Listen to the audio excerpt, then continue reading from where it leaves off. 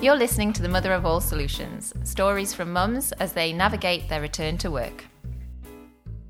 We knew in our bones we were going to do shared parental leave. Like, it just made sense. And I don't remember it ever being a question. Then obviously it is like, how do you carve up that year? And I think John started that conversation tentatively suggesting that we would be, because we were doing this in a just and fair way, that it would be 6 months. And then that I had a different idea about what I thought was just and fair in this context.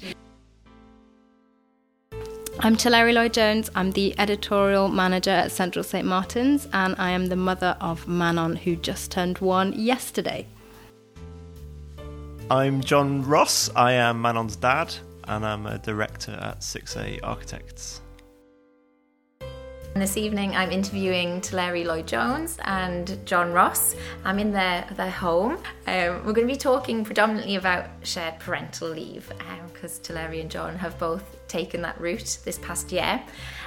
Just a little bit to say that I've got to know the couple recently through my child Casper being roughly the same age as Manon, but there's some connections to the past. John and I actually knew each other in our teenage years, but we've only recently rediscovered that small world connection. And also both John and Teleri work in industries I know a little bit more about, so that's quite nice for this interview, that I feel like I could maybe pitch in a weeny bit. But as I say, the focus is shared parental leave, because you're one of the few couples that I know who have taken advantage of it. You've introduced yourselves and your careers, but do you want to say a little bit more about what you do in your day jobs, and then we can talk a little bit about the decision you made to then do parental leave? I spend my days writing. I am an in-house journalist for an art and design university, so talking to students and staff about the projects that they work on and then sharing that with the world. That's my job. Making sense of some of these big ideas and... Yeah, it's like translating creative projects into for public consumption, essentially. Yeah. And it's really fun, and it's really inspiring to be around loads of interesting and ambitious and crazy and eccentric people. And did you study design, or did you come more from the writing and communications? So I studied art history, and then I studied design history. And then, I went straight into kind of journalism in a design specialism, I guess.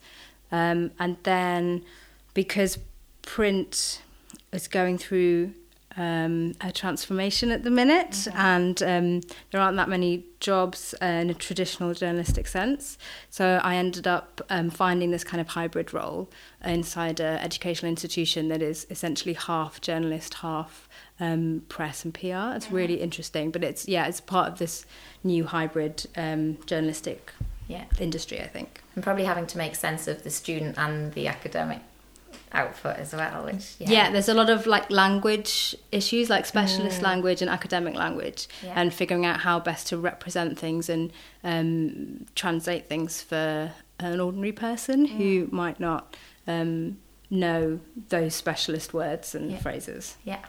Sounds very exciting. And I know Central St Martin's a little bit. I haven't been in for a while, but I have spent a few days there.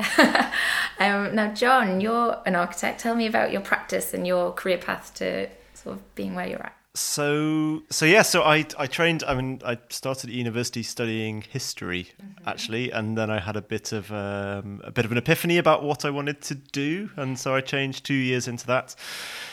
And started a kind of long process of training to become an architect. Yeah. I've been working at 6A, the practice, for the last 12 years. Okay. I started there as in between my undergraduate degree and my postgrad degree. I spent a year, an amazing year working there.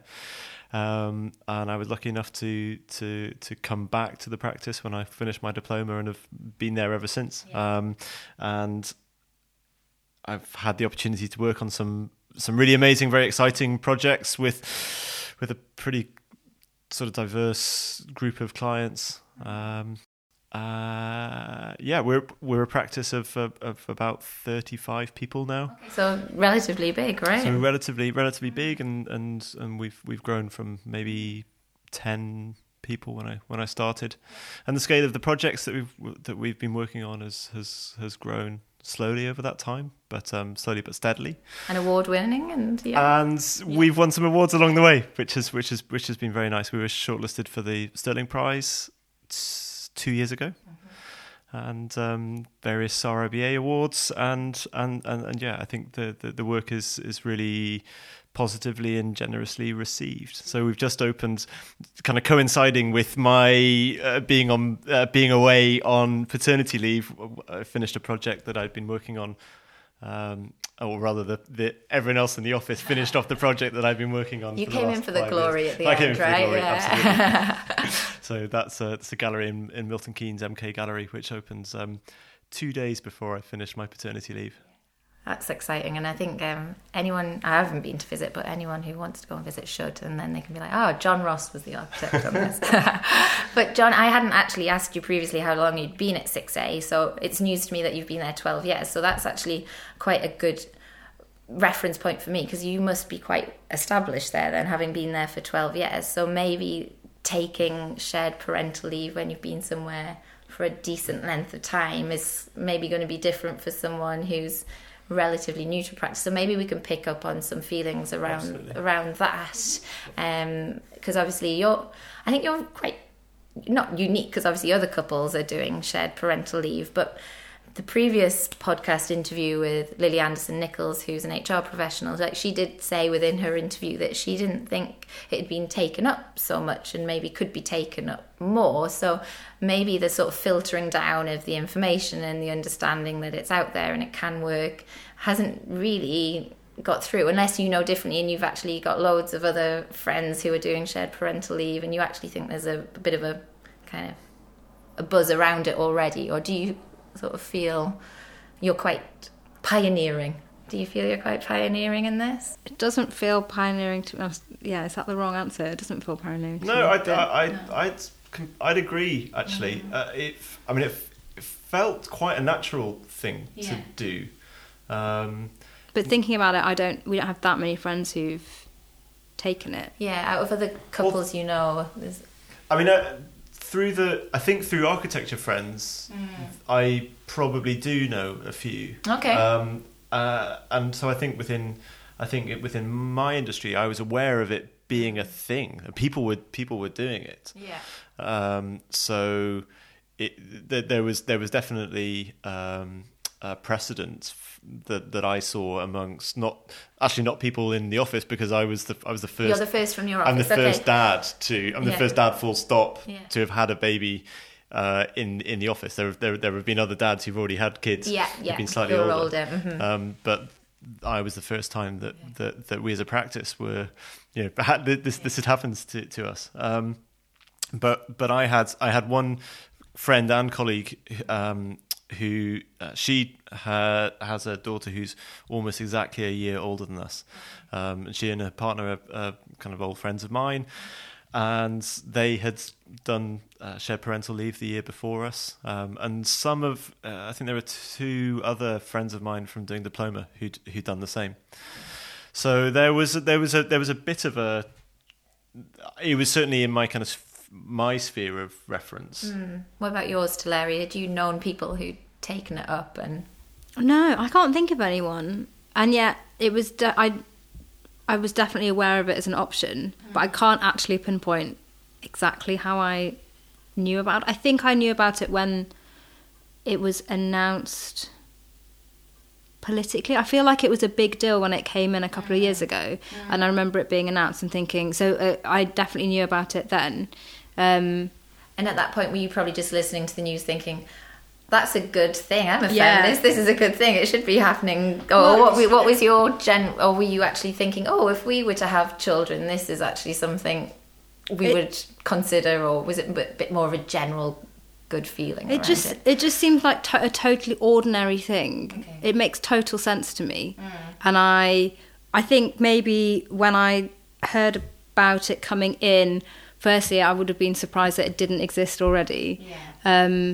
And it just seemed like a logical extension of parental rights when you're having a baby. So when we first found out we were pregnant, I think I'd assumed that was what we'd do, because it seemed like a fair... So it was a very natural process. Yeah, massively. The other thing, actually, I would say is that, again, within my own studio, I had we're quite an international European group. And architecture studios generally are quite international, and specifically colleagues who'd gone back to Sweden, gone back to Denmark, had kids, and then come back and visited. You sort of heard their stories about the parental leave opportunities that they had as fathers, and that and so that kind of started to feed into my thinking about, well, hang on, actually, what sort of parent do I want to be able to be?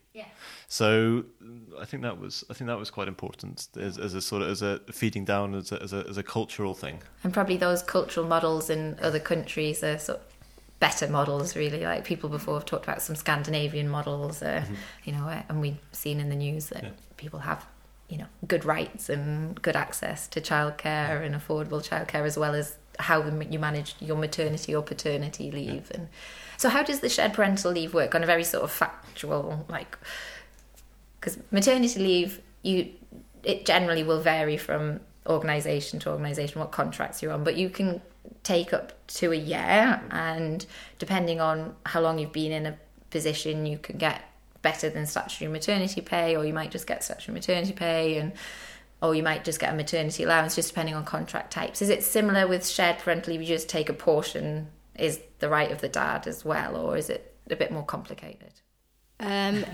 So it's going to be quite embarrassing for maybe us to confess that we don't entirely understand how it works, and I think that's something that we came up against in both our institutions that we work for, or the practices that we work for, is that no one really fully 100% understands how it all works. Essentially, we have 52 weeks that we can share between us, so that's the basics. But then when you really want to drill down and understand when you can take things, how much money you're going to be earning, and that kind of stuff, it gets quite complicated quite quickly. And getting answers to those, especially when you've got two companies that aren't talking to each other, it's actually quite difficult to map and understand what your year is going to be like. It was a bit surprising that within the HR community there wasn't a greater level of clarity about actually what this meant for them as organisations. And I mean, Larry's absolutely right. It's effectively those kind of statutory maternity rights and pay is then subdivided between the two of you as you want to do it. With the extension that you as the father, you maintain your 2-week statutory paternity leave at the front end. But thereafter it kind of came down to the specifics of what each employer wanted to do to agree with you. So you could present something, see if they agree, and then you have to check that the other organisation is in agreement. I think in terms of timeframes, how we wanted to split it, whether it be 6 months, 8 months, 4 months, I think that stays within our power, within your rights. My understanding of the legislation is that we can sort of dictate those terms. I think so. And how did you split it then? How did you organise your share? So I do remember this conversation. So I remember us. We knew in our bones we were going to do shared parental leave. Like, it just made sense. Yes. And I don't remember it ever being a question. But then obviously it is like, how do you carve up that year? And I think John started that conversation tentatively suggesting that we would be, because we were doing this in a just and fair way, that it would be 6 months. Yeah. And then that I had a different idea about what I thought was just and fair in this context. Yeah. Because so then I suggested, well, maybe like 8 months, 4 months would be 8 months for me, 4 months for him. Bargaining going on, yeah. Yeah, just because it's our first child and it's the first baby I've ever had, and I don't know how it's going to go, and I was pretty sure the first month or so might not I might be recovering from things physically, as well as getting used to having a baby. So they're completely different experiences of that, my 6 months or his 6 months, you know. So we discussed that, and I remember you being very accepting of that. Oh, yeah. I mean, I think it wasn't a long drawn out conversation. I think we pretty quickly got to the idea that we'd split it 8 months, 4 months. Okay.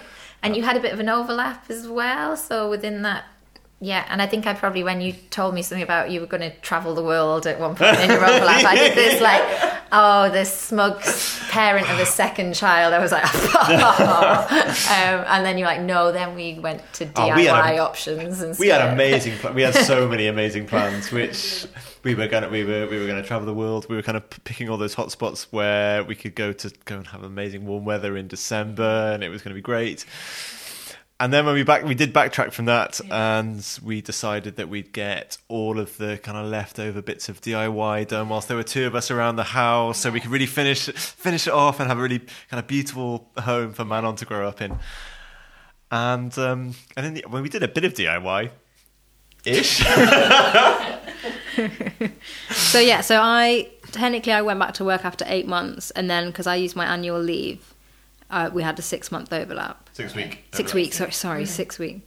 And we made a list of 7,000 things that we were going to achieve in those 6 weeks, and we achieved a couple of them and bought some Christmas presents, and that was about it. And then on Christmas, and we had a really nice time together. Yeah, exactly. I mean, that was. I mean, it was the most amazing privilege to have that time just as the three of us, and it was kind of beyond the. It was beyond the first bit, which is, I mean, it's kind of magical, but it's also exhausting, and this was really, it felt very indulgent to have that time as a family. I think we feel differently about that time, because I think you'd been at work for 8 months, 7.5 months, and so you just stepped into your leave. So it was a magical mystery tour of not being at work and being with Manon and me, whereas I was coming to the end of my leave, and so I found that time. It was really great to all be together, but I found that there was an edge to that experience because it was coming to a close. And also probably, as most mothers listening can empathise with, you're also trying to work out what your return to work looks like, which isn't always a straightforward process. So even if you're keen to go back and you're into your job, which you are, you still have to work out exactly how it's going to work, and there's some pressures and some confusions along the way. So you probably had all that sort of simmering. Am I right in assuming that, or is that? Yeah, because I just didn't know how it was going to be. It was all so new, and you just don't know how it's going to feel. But I think that's one of the huge benefits of shared parental leave, was that I didn't have to go back to work and go through the process of putting Manon in nursery all at the same time. Yes, okay. I think this is where it holds huge value for me and my experience, is because I then had 2.5, 3 months of being at work and getting used to being at work, and then coming home and John being with Manon. Yeah. And that just felt so normal and usual. It wasn't an abrupt break. Yes. The transition was so much more gentle, and I really appreciated that. So I could get my feet back under my desk at work, without too much stress of worrying about Manon. Yeah, or that kind of rush to get in and get back, as that pressure was off a weeny bit then, and definitely. Yeah. So there's almost been 4 phases then within your shared parental leave. There's been Newtillery, well, maybe 5 if you include the first 2 weeks when you were on I can't remember those first 2 weeks. So there's the first 2 week haze, right? And then there's you being off on more of a typical maternity process. Then there's your overlap. Then there's John taking over, and you starting back at work full time. So you've gone back in full time, and then you're now both full time back, and Manon's in nursery full time. Yeah. 3.5. 3.5 weeks into that. 3.5 weeks into that. Okay. And how's that going, guys? It's quite hectic. Yeah. Yeah. I think it's the moment when reality has definitely sort of shoved its way back in through the front door. and it's a much more difficult. Of course, it's a much more difficult balance. I guess in a way I've had the slight reverse, because I have gone back to work, and my time away has been shorter. It's only been 4 months, but it's still taken me a bit of headspace to get my feet back under the desk. At the same time as Manon being back at nursery, and then I think we're sort of adjusting to how we get out the door in the morning and get home in the evening to look after her, and then actually what that means in terms of the subdivision of kind of responsibilities between us suddenly becoming much more real. Yeah, I mean, something I'm quite interested to know, and I don't know how we necessarily talk about it, but your conversations about parenting, because obviously you've taken a bit more of a equal parenting role, as in you've shared parental leave, and now you're talking about balancing 2 full-time jobs, whereas maybe traditionally it might be the woman who doesn't go back to work or goes back part-time, which is what I did. And so, you guys have taken a slightly different tack on this, which is fantastic. So do you think, maybe you don't know, do you think you talk more about parenting as a result of all that? Without meaning to be harsh on people that do it the more traditional way, which is probably how I've done it. I don't think we talk about Manon all the time. Is that the same thing as talking about parenting? I don't know. Yeah, we've got like an obsession. You did create her. But I don't think we discuss, it doesn't feel like we discuss parenting. No, I don't. In a way, I don't think we've quite got enough distance yet from a period because again, the experience of doing parental leave was really interesting, because for the first 8 months, Teleri very much set the rhythm of Manon's day and the kind of and how you looked after her and the kind of routine that she got into and what you were doing. And then we had this very nice handover period so it didn't feel like when you went back to work I was suddenly left holding this little thing that I didn't really understand what you did all day. I'd had 6 weeks to get used to that, and then from the kind of new year onwards, I was in charge during the daytime, and so I've had my own kind of period, and that meant that obviously Manon was continuing to change through that, and the way that we did things kind of changed very slightly, not dramatically, I don't think. But it means that I think we're still at a point where we both have a pretty kind of equivalent sense of how we parent. And I don't think we parents in fundamentally different ways. No, I don't think so. I suppose I was waiting for you to say no. We do. We're terribly different. No, I think in general we're quite similar. Yeah. So I think, but I think. To be honest, we're still in such an early stage of that post parental leave kind of real life balance, and I don't think we've yet really understood what it means going forwards for how we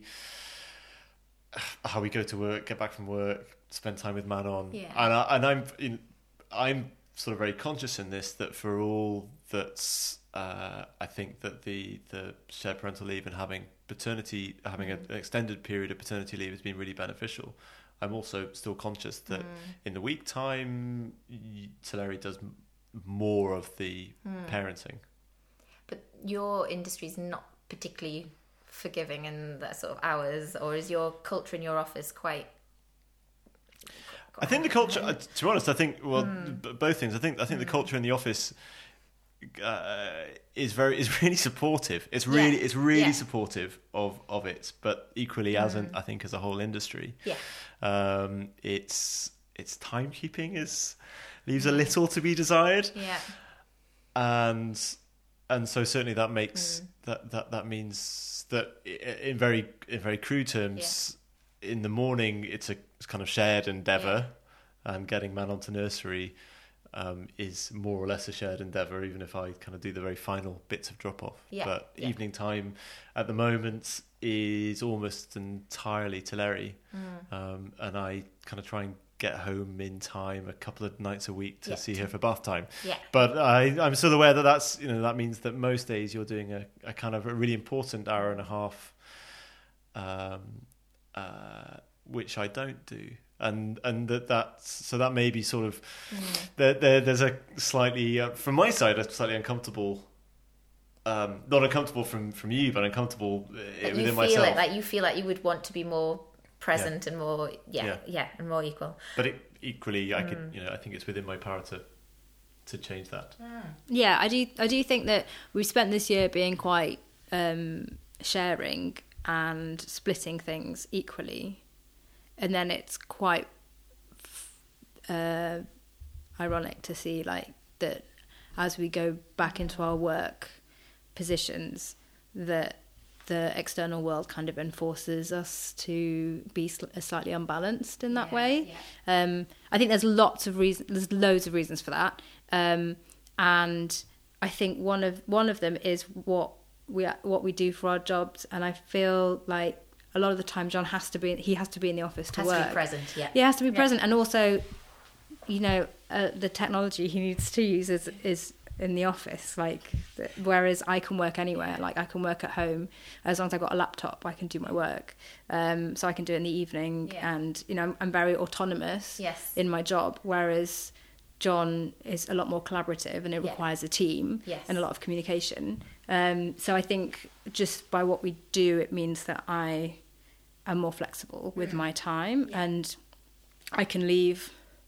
I can leave to make sure I can pick her up from nursery. And then if you have to do an extra hour after bedtime, you can pick it up at home, and I did. In my head, I thought that would happen a lot, and I do work in the evening, and I'm finding that I am so tired. I want so done. I'm surprised. That's the thing that surprised me the last few weeks. Not that I was promoting extra evening work. I'm just going to caveat that. I was thinking that you could, whereas no, but you do. You leave the office saying to people like, "I'll look at that later. I can look at that later." Like once I'm in front of my computer in like 3 hours time, I can look at it, and because you don't want people to think that you're shirking your responsibilities. Which is this that has come up in previous conversations on and off podcast. That feeling of like, if you leave on time or just a little bit after on time, people might think you're actually like not doing your work or just getting out of the office too quick. And it's a bad thing, isn't it, that you should feel conscious of that? And I think nearly 100% of that feeling comes from myself internally, and it's actually not present in any of my colleagues. You're putting it on yourself. Totally, it totally comes from myself. And there's been absolutely no funny looks at me or comments that I've changed my approach to timekeeping or that I'm leaving at a particular time, because that's one good thing about working in a university is that a lot of people have completely different working hours, and we're used to people coming in early or coming in late or leaving early or whatever. People you just have faith in your colleagues to get your work done, and if you've worked somewhere long enough before you take maternity leave and come back, I think people have faith in you that people have got your backs and they know you, and they know that you're reliable and responsible, and when you say you're going to do something, you're going to do it. That doesn't mean that I don't. Once I've put mine onto bed, I sit down and I have a glass of wine. I don't think, I should probably get my laptop out and do stuff, but my brain is just like fried from because it's a really weird switch. Like, I found that really strange, like leaving work, being like, okay, my brain is switching off, and then picking her up, and then you're in a totally different brain space. It's an emotional drain as well. It's so strange. The whole thing is so strange, and it just does something so bizarre to your I don't know, your attention or your capacities or whatever, and by the end of the day you're just so tired. And I think that's like a cliche and everyone says it, and I shouldn't be surprised that it's happening. but until you live it, it's hard to fully understand. And I guess it's also that thing of your priorities, like maybe some of these things don't matter as much necessarily. Slightly reorganizing your thoughts, and packaged alongside that reprioritization is also not tolerating bullshitting and like wasting time, which I found going back to work. I don't suffer fools now. Like just But I just don't have time to sit in a 2-hour meeting for no reason. Like, I've got to get stuff done. Yeah. And it's not being rude, but it's just being really efficient all of a sudden, which maybe 2 years ago I wouldn't have been so efficient. Like, there's nice pastries also. Yeah, exactly. Nice pastries, yeah. Well, because a lot of my job is essentially relationship building, and I do my best work, but I rely on a network of people for me to be able to do my work. So I have to kind of service those relationships quite a lot, and that takes time. So I can quite easily while away time building up those networks, and actually now I've just got to be a bit more ruthless about that. Yes. And just make sure I'm covering my bases. But yeah, I have been surprised at how your day shifts, how your working day comes to a close, and that's kind of it. Your brain is like changed and switched over into another place. That surprised me. And within, I suppose, both your workplaces, John, you said that your workplace is supportive, but are there other people with kids of similar age or young children around? Do you feel like there's a bit of a kind of mini network within that? Not at my work. Just I work with a lot of obviously I work with a lot of really young people, like students. And in terms of my colleagues, a lot of them are either younger or a bit older. So I'm perhaps in the middle between those two groups. But everyone everyone pretends to be equally obsessed by looking at pictures of Manon. So they're very supportive, and they coo. So yeah, I feel really supported by them all. But there's not. I don't feel like there's a network of mums really. There's a few chats we have over cups of tea, I suppose. I think it's similar for me. I felt like there's been people with older kids, and then maybe people who still work late or go to the pub afterwards or whatever, and I'm kind of falling somewhere in the middle. What about you, John? You said you're the first dad. Oh, and the first new dad. New dad. So the founding directors of the practice have their child's now their son's now 19, 20, and it's been funny. I've been there long enough to sort of watch him grow up, which has been very nice. But more recently, there's a kind of cohort of three of us. So one colleague whose daughter's almost exactly a year older. She's a very particular example in as much as she's an architect, her partner is an architect, and so they have a very similar kind of work dynamic between themselves. So that means that they do a very particular type of balancing of how they manage the kind of drop off to nursery, the pick up, and they're both working full time. So it's. And there's another baby on the way in the practice, and it's quite nice. It feels there's a certain the practice buzz. Babies. There's a certain kind of buzz of excitement which is very nice. It's probably now the practice is at a certain size that they can support that kind of growing network as well. I mean, not that the practice makes the decisions about when you have your babies, but I know through my partner's practice they were quite small to get started, and then once they'd got established a bit more, and some of the kind of younger architects then had developed in their careers, and then were like ready to potentially start families, and then all of a sudden there was like this little explosion of practice babies, and it was like quite nice really. And so it sounds like that's all happening, and that's good. Some of the things I was wanting to talk to you guys about, John, for you, really how you found that time when it was you and Manon, and maybe doing the baby groups and being the dad with the baby and doing that, and then to Larry a little bit around like confidence around going back to work and some of those sort of changes, because you've had time out and you had to work out, even though it was a job you knew and loved and it's your job, like that feeling of kind of integrating back in and getting into the flow again, and people supporting you around that time. So I don't know who wants to go first. Yeah, John. I completely loved my paternity leave. I completely loved the time that I had with Manon. I found it really special. Yeah. I feel like I grew in confidence as a dad. Yeah. I kind of found myself. It was nice to feel like I had an equivalent sort of status on a day-to-day basis, and kind of understanding what she was like. And I feel very lucky to have had that time. It was it's all entirely personal, and I wholly expect that other people will feel differently about their paternity leave experience. I really enjoyed going to all the groups. I mean, I loved Wriggle and Rhyme at the library. I mean, I think I might have been a bit over enthusiastic about it, but it was a really fun time. I really enjoyed meeting new people, and people were generally very, very welcoming. And that's other mums, and then just kind of people around. It was nice. You got quite a nice response from just people around, who would kind of say, "Oh, it's really nice." I got a lot of complete strangers in the street would say, "Oh, it's really nice to see a dad with their baby," and again, that was quite weird because from our point of view, it just felt like the kind of normal thing to do. You didn't realise you were going to be put up there as a and poster dad.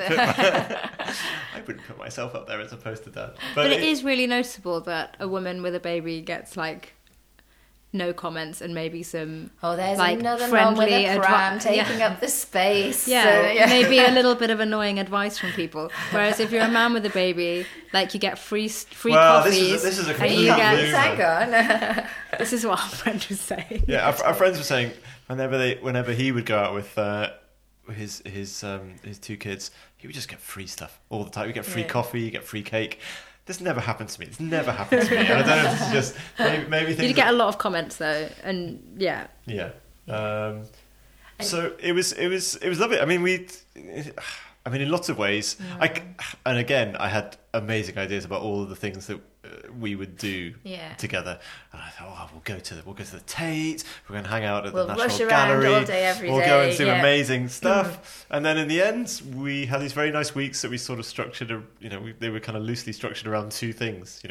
We'd go to the library on a Tuesday, and we go to the swimming pool on a Thursday, and around that we'd see friends both kind of locally and further afield, and it was a nice opportunity to sort of reconnect with friends who I'd maybe slightly lost touch with, who also had kids, and so suddenly you got back together, and it was and so that was really nice. I've never walked as much. You did go on a lot of adventures. I felt very I felt like my parenting was quite low key in comparison to yours, but the earlier stages a different type of phase. I mean, there's more feeding, whether it's breast or bottle, whatever you've gone through. If there is more feeding, which requires sitting somewhere, right? Okay, being quite comfortable. There's less adventuring early on, I would say. I was quite a homebody, but even beyond those points, so we just went to the park. It was the really hot summer, so it was actually insanely hot. So it was mainly making sure she wasn't going to die from heat, but so pushing around the park a lot, and then starting to get a little bit more. I wish I'd gone out a bit more and like met more people and done more activities, but I just didn't have the confidence of moving around with her. Really, that sounds ridiculous, but like I wanted it was all very local. And then when John took over, I'd be at work and he'd like call and be like, "We've just been to the Barbican," and it'd be like, "Oh my god, I wish I'd gone to the Barbican with her." Or like, "We just went to the British Museum," and you're like, "Oh." It's just like, that sounds amazing. And even though obviously, I mean, I don't know how much she took in at the British Museum. Manon hated the British Museum. She thought it was rubbish. I definitely felt like you're. It's part to do with Manon being an older age and just a more engaged in things. Yes, of course. Like groups make more sense when they're sitting up and not just flopping around. But it was a very. I think you did have a different experience. But because I mean, actually, I guess the other thing is that having had that conversation, it started notionally at let's split it for 6 months. Yeah. For us, it felt like it worked. Well, for me, it worked amazingly because I got this baby who was in this really kind of interesting and really engaged phase. But because of when we handed over and when I kind of finally took over more full time, I got her at a good point. Yeah, and things like the routine and feeding and sleeping were starting to work themselves out by that point. Yeah. So, like, the chaos of things was not as much. I mean, effectively, Teleri did all of the hard work, and I did lay down the groundwork. Exactly. And you were probably still doing the night times as well. No. We'll not talk about night times. We'll leave there. The night times were okay by then. But just you got before, a good sleeper, guys. So she was really bad, and then weirdly, just before I went back to work, I think she knew I was going back to work. She just sorted herself out, and it's been really, touch wood, it's been really good ever since. So it was chaos for a few months. Yeah, it was chaos for a while. Yeah. But with the baby group sort of thing and going to the activities, some men, some dads probably would feel like, depending on which stage of parental leave they take, they might not feel like they would be as, not welcomed, but comfortable maybe going into some of those scenarios where it's maybe this perception that it's a lot of women sitting around eating cake and breastfeeding, right? And okay, some of that does happen. I like cake and but that some people might be put off, some dads might be put off, but do you feel, obviously within your friendship and your social group, you have got dad friends who wouldn't have been put off, but some might be. Do you think that there's more dads around now doing the parental leave, or just being more present and dipping in and out of activities? And there definitely were a few dads. I mean, there were less dads than I had maybe expected. Okay. And that probably sounds horrendously naive, but I kind of thought there'd be quite a few. I mean, again, partly because we had this kind of crossover period. I'd had a bit of a gentle introduction, so we'd been going to things together for a little while, and that was quite a nice kind of opportunity to hand off to me. I mean, I inherited all of Teleri's friends as well, so that was really nice, and people were just really welcoming about it. And I had some dad friends. Had some really good dad friends, and that was really helpful. Yeah. I mean, I also really like cake, so that bit worked fine. And I know that you're not. I mean, there's some stuff where you're. You don't have the same shared physical experience as the rest of the mums, but you're also going through the same type of sleep deprivation and starting. By that point, it's starting weaning. I mean, there was a lot of weaning conversation, and that's a good recipe. How did that go? And it was, and also, I mean, the other thing that was funny was that there was kind of this assumption that I would. Initially, there was an assumption from some people that I would only want to hang out with the other dads. Yeah. Which I was happy hanging out with anybody really. Yeah. So. Yeah.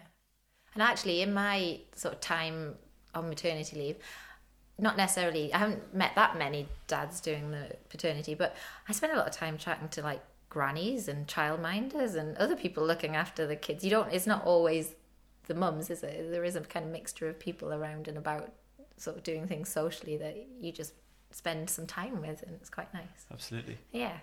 Okay, and then Teleri, some of those issues around confidence and staying connected when you're on maternity leave, and sort of feeling like you're still part of that place, and because it's something I think I've struggled with a bit, and we've talked a little bit about it, haven't we? In terms of like staying connected, I did a few, so they call them keep in touch days, and I did a couple of them and then didn't actually declare them as keep in touch days, but that's a separation. That's my own problem. Anyway, so I did. So we have things like a degree show, which is like a really big deal in the academic calendar. So it's a moment when the whole building is open to the public and the students show what they've been working on. And so I went along to those. So those would have happened. Manon would have been about 3 months old. Okay. So it's one of the first kind of big adventures, I suppose, we went on together. And again, it was like the hot summer and crossing London, and it felt like a big deal just to get there. And then, of course, you get there and it's really exciting. There's loads of stuff going on. but you're so disconnected from it, and your colleagues are so busy. Like, it's the busiest time of year, so you turn up and they're really happy to see you, but of course they've not got the time. Yeah, and they're dealing with their own stuff, and they're so in their bubble, which is totally understandable. And so I found experiences like that a little bit discombobulating, coming away feeling a bit unsure about why I did that and what did I want to get out of it. And realising that actually maybe just not being there is okay, because you're not really meant to be there unless you're actually working on projects that you really feel that you need to be across. Like, I think I was going out of a feeling of guilt that I felt like I should continue to know what was going on, but actually I shouldn't. So I think I felt like that was maybe a misstep for me. But then I didn't go back for a few months. And then when I started back, I think I was surprised by how everything was the same. So like nothing, you've changed a lot. And yet nothing has changed at work. Even the things you hoped might change, still like broken. Like all the things that you love about it are still there, and all the things you thought might have been dealt with haven't been dealt with. So it's like a double-edged sword.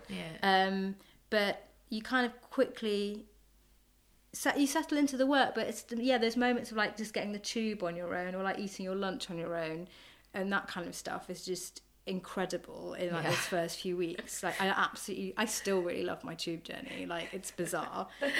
Who else in London loves just the tube journey? Like, just as 20 minutes on my own. Like, oh my god, it's amazing. So I found that initial week, because I went back in New Year, so it was the very first week of the year, and so it's really quiet. And I also went back on my birthday, which was quite weird. It was quite a weird choice. I'm not that excited about my birthday, so I didn't really care. But yeah, and then my colleagues did like a surprise birthday party, which was very sweet. That is very sweet, because some places wouldn't notice.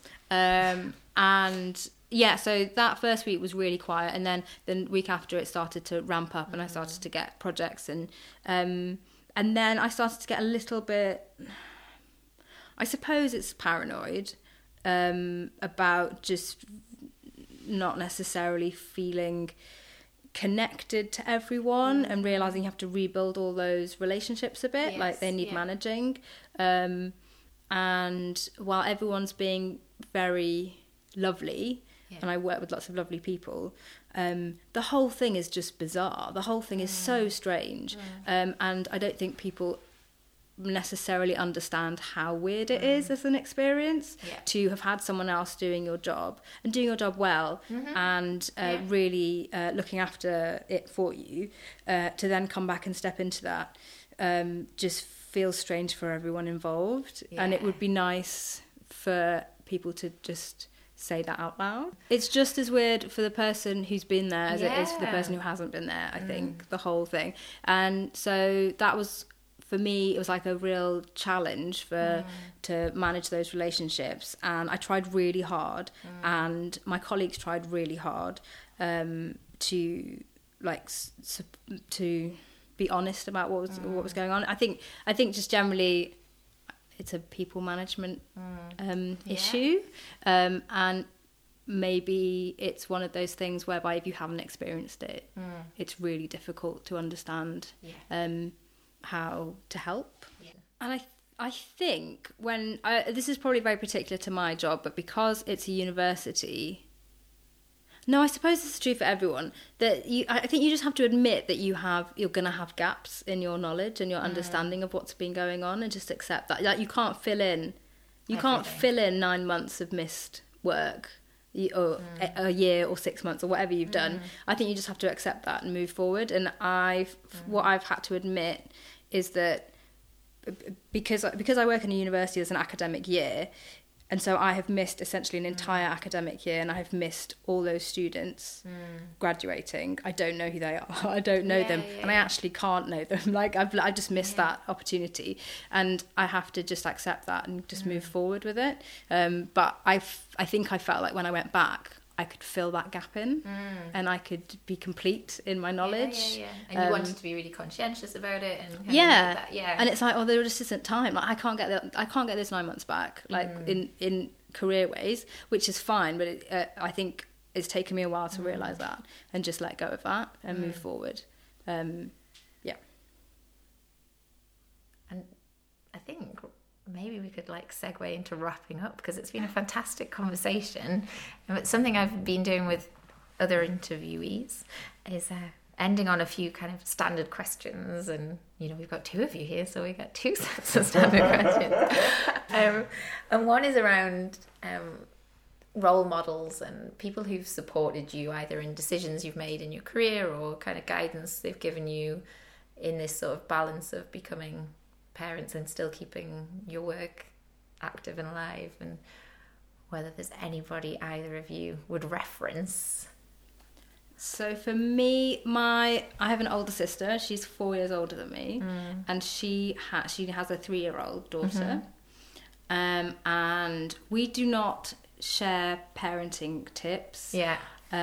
We do not share our pregnancy experiences or our labour experiences or anything like that, but from her I definitely get a sense of how to retain your sense of self whilst being a mum, and how to continue to be a like uber competent professional woman, and also a primary carer for a little toddler.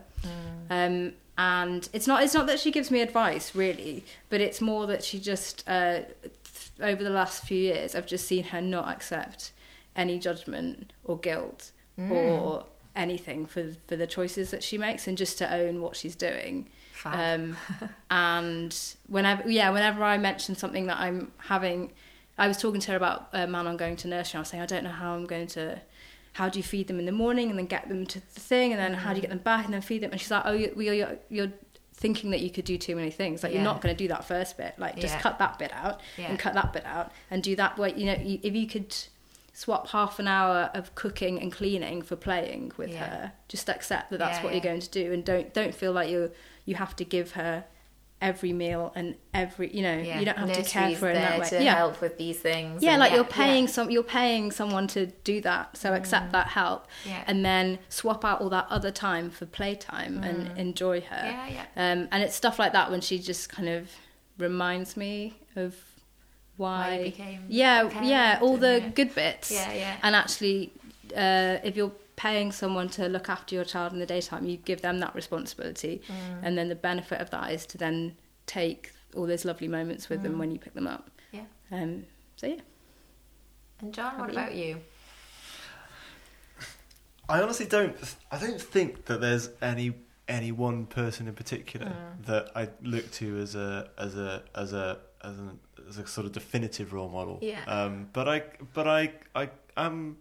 probably pretty conscious of picking from all sorts of different people around me to just kind of note the things that they've done in the way that they have approached parenting, the way that they've approached trying to some extent trying to balance their career and kind of find a kind of happy middle ground. And I mean that, as with Teleri, that certainly starts with my family. It starts with my mum. It starts with, you know, watching my brother and sister and the way that they have quite, you know, they've kind of negotiated very different ways through being a parent, and I think I've learned from watching both of them. And I've also, I've learned from watching friends. I've learned a little bits from colleagues, and then a lot from the people that we've sort of met over the last year, actually. I found quite a lot of kind of parenting has been, you know, you kind of take a sample of opinion, or how do you guys do this? How do you do that? How do you, little tips and then you sort of make them. Then I think between us, we probably then make up our mind about, okay, we'll do it that way. Then Manon will ultimately decide. I think that's true, and I think we've probably still got a long way to. I think we've probably still got a long way to go before. Well, from here on in, it's a kind of changing, kind of movable feast of, you know, she's doing new things every week, and that's going to start asking new questions of us and how we parent. And then any last thoughts on the shared parental leave, because that was the starting point of this interview, and it's obviously worked for you. Anything that organisations could do to improve it, as you said before, maybe both organisations that you work for hadn't really known how to advise you, and you were kind of working through it. I don't think that's a criticism. I just think it's. I think of them. I think there's a level of kind of complexity around the legislation, which is, given that it's new, just takes a little bit of time to embed. You're absolutely right. It has worked for us. It's not going to work for everyone. Not everyone's going to want to do it. But I think it's interesting. I mean, Laura, you sort of know a bit about this as not the architecture profession as a whole has kind of terrible retention rates with women. Yes. So a lot of women start studying, they start the training, and the drop-off rate as you go through the kind of various phases is kind of really problematic. And actually, I think that shared parental leave has the opportunity to be a really strong kind of riposte to that, to see for men and women in the workplace to feel like they have a more equal responsibility towards childcare, and for employers to see that too. And I mean, some of that is going to come down to employers committing financially through their shared parental leave policies, and kind of recognizing that there should be an equivalence to the way that both male and female staff are treated. Yeah. So I think in that sense, I think it's. I would hope that it's a positive step forwards for our profession and for employers more generally. I've had some funny conversations of the last year that have surprised me about shared parental leave, where women I've been talking to would say, "Oh, I would never do that.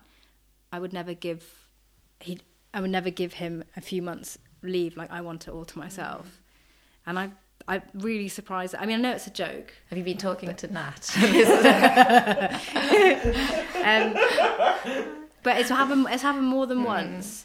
And while it's said in jest, I think it has an underlying kernel of truth to it.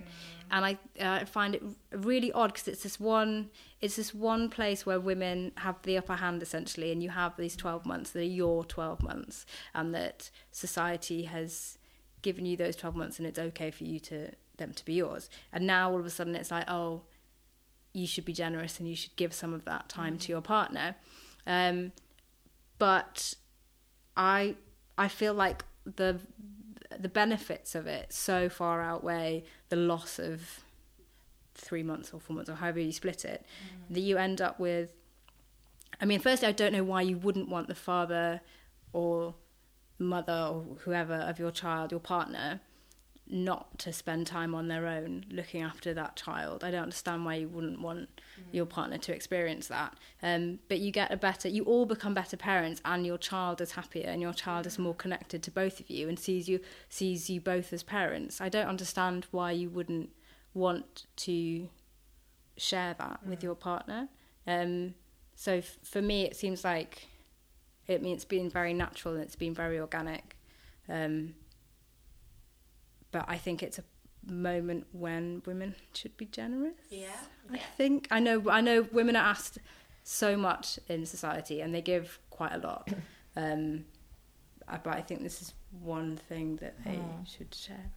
Is that a horrendous thing to say? That seems like it's a horrendous thing to say. Well, I jokingly said, we were talking to Nat, as in my partner, And I probably have been guilty of being like, well, look, I can take ownership of maternity leave and get on with it and do it and maybe do it well. I'm not saying that I couldn't do it well. So there's probably some of it, but you kind of think this is something I can own. Yeah, it's definitely, it feels like it's yours. It's yours to give, essentially. Yeah. And it's that giving that feels quite strange, I think, still. I mean, it's an interesting one that it's not...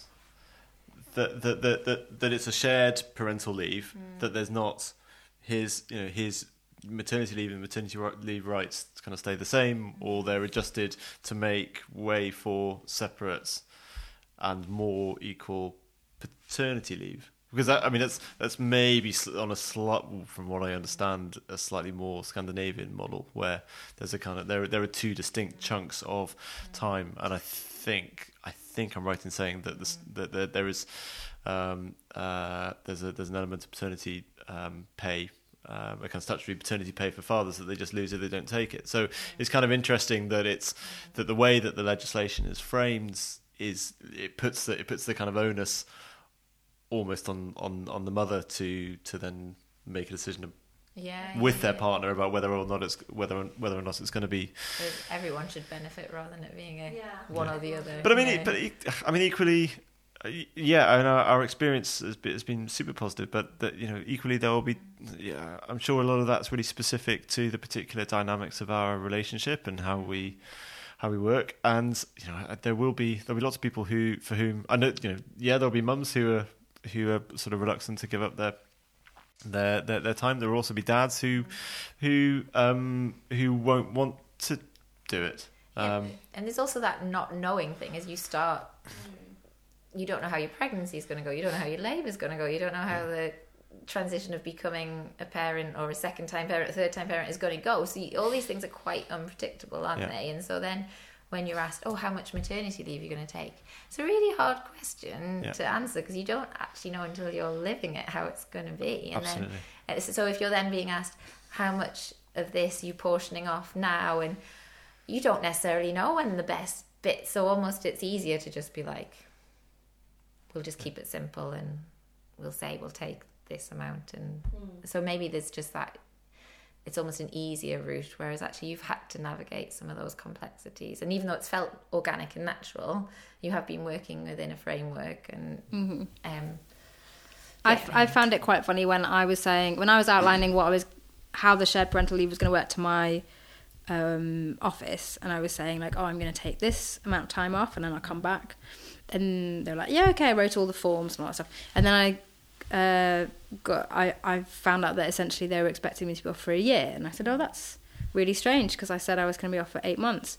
And they're like, yeah, but I've had a lot of women who say they're going to go off for 8 months and actually they tend to go for 12. I was like, yeah, but I'm sharing my leave with my partner, so for every month I take back, he loses. So I'm not going to change. Like, we've decided this is a decision, and it's not set in stone, but it's something serious would have to happen for me to take a month away from him.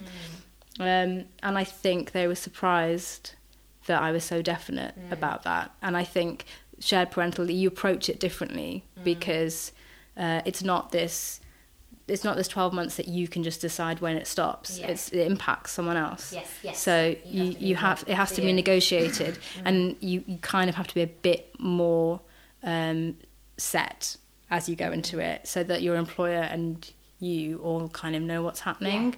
But we were definitely in a situation where everyone was figuring it out, and we were all going through it kind of together. I think that it's one of those experiments which is a friend, an old friend who I saw a few weeks ago, kind of said to me, it's going to be really interesting to see what happens with this generation of kids who are suddenly spending quite a lot more time with their dads, and as the numbers grow, assuming that the numbers of parents, of dads who take up paternity leave, that it grows. I think it's interesting. But then also I think we've got a long way to go. It's this has covered the first year of Manon's life, and we've got an awful lot more parenting to do. And I think it's set us. No, we've got this more parenting to do. But it's I think it's given us a good start. But there's also there's a lot of figuring out to do from here on in. Well, thank you both. I knew some of your decisions and some of your story, but not the full impact of it. So thank you for sharing it, and I'm sure that people listening have really benefited from hearing it. So thank you again. So you've been listening to The Mother of All Solutions with Teleri Lloyd-Jones and John Ross, and myself, Laura Broderick.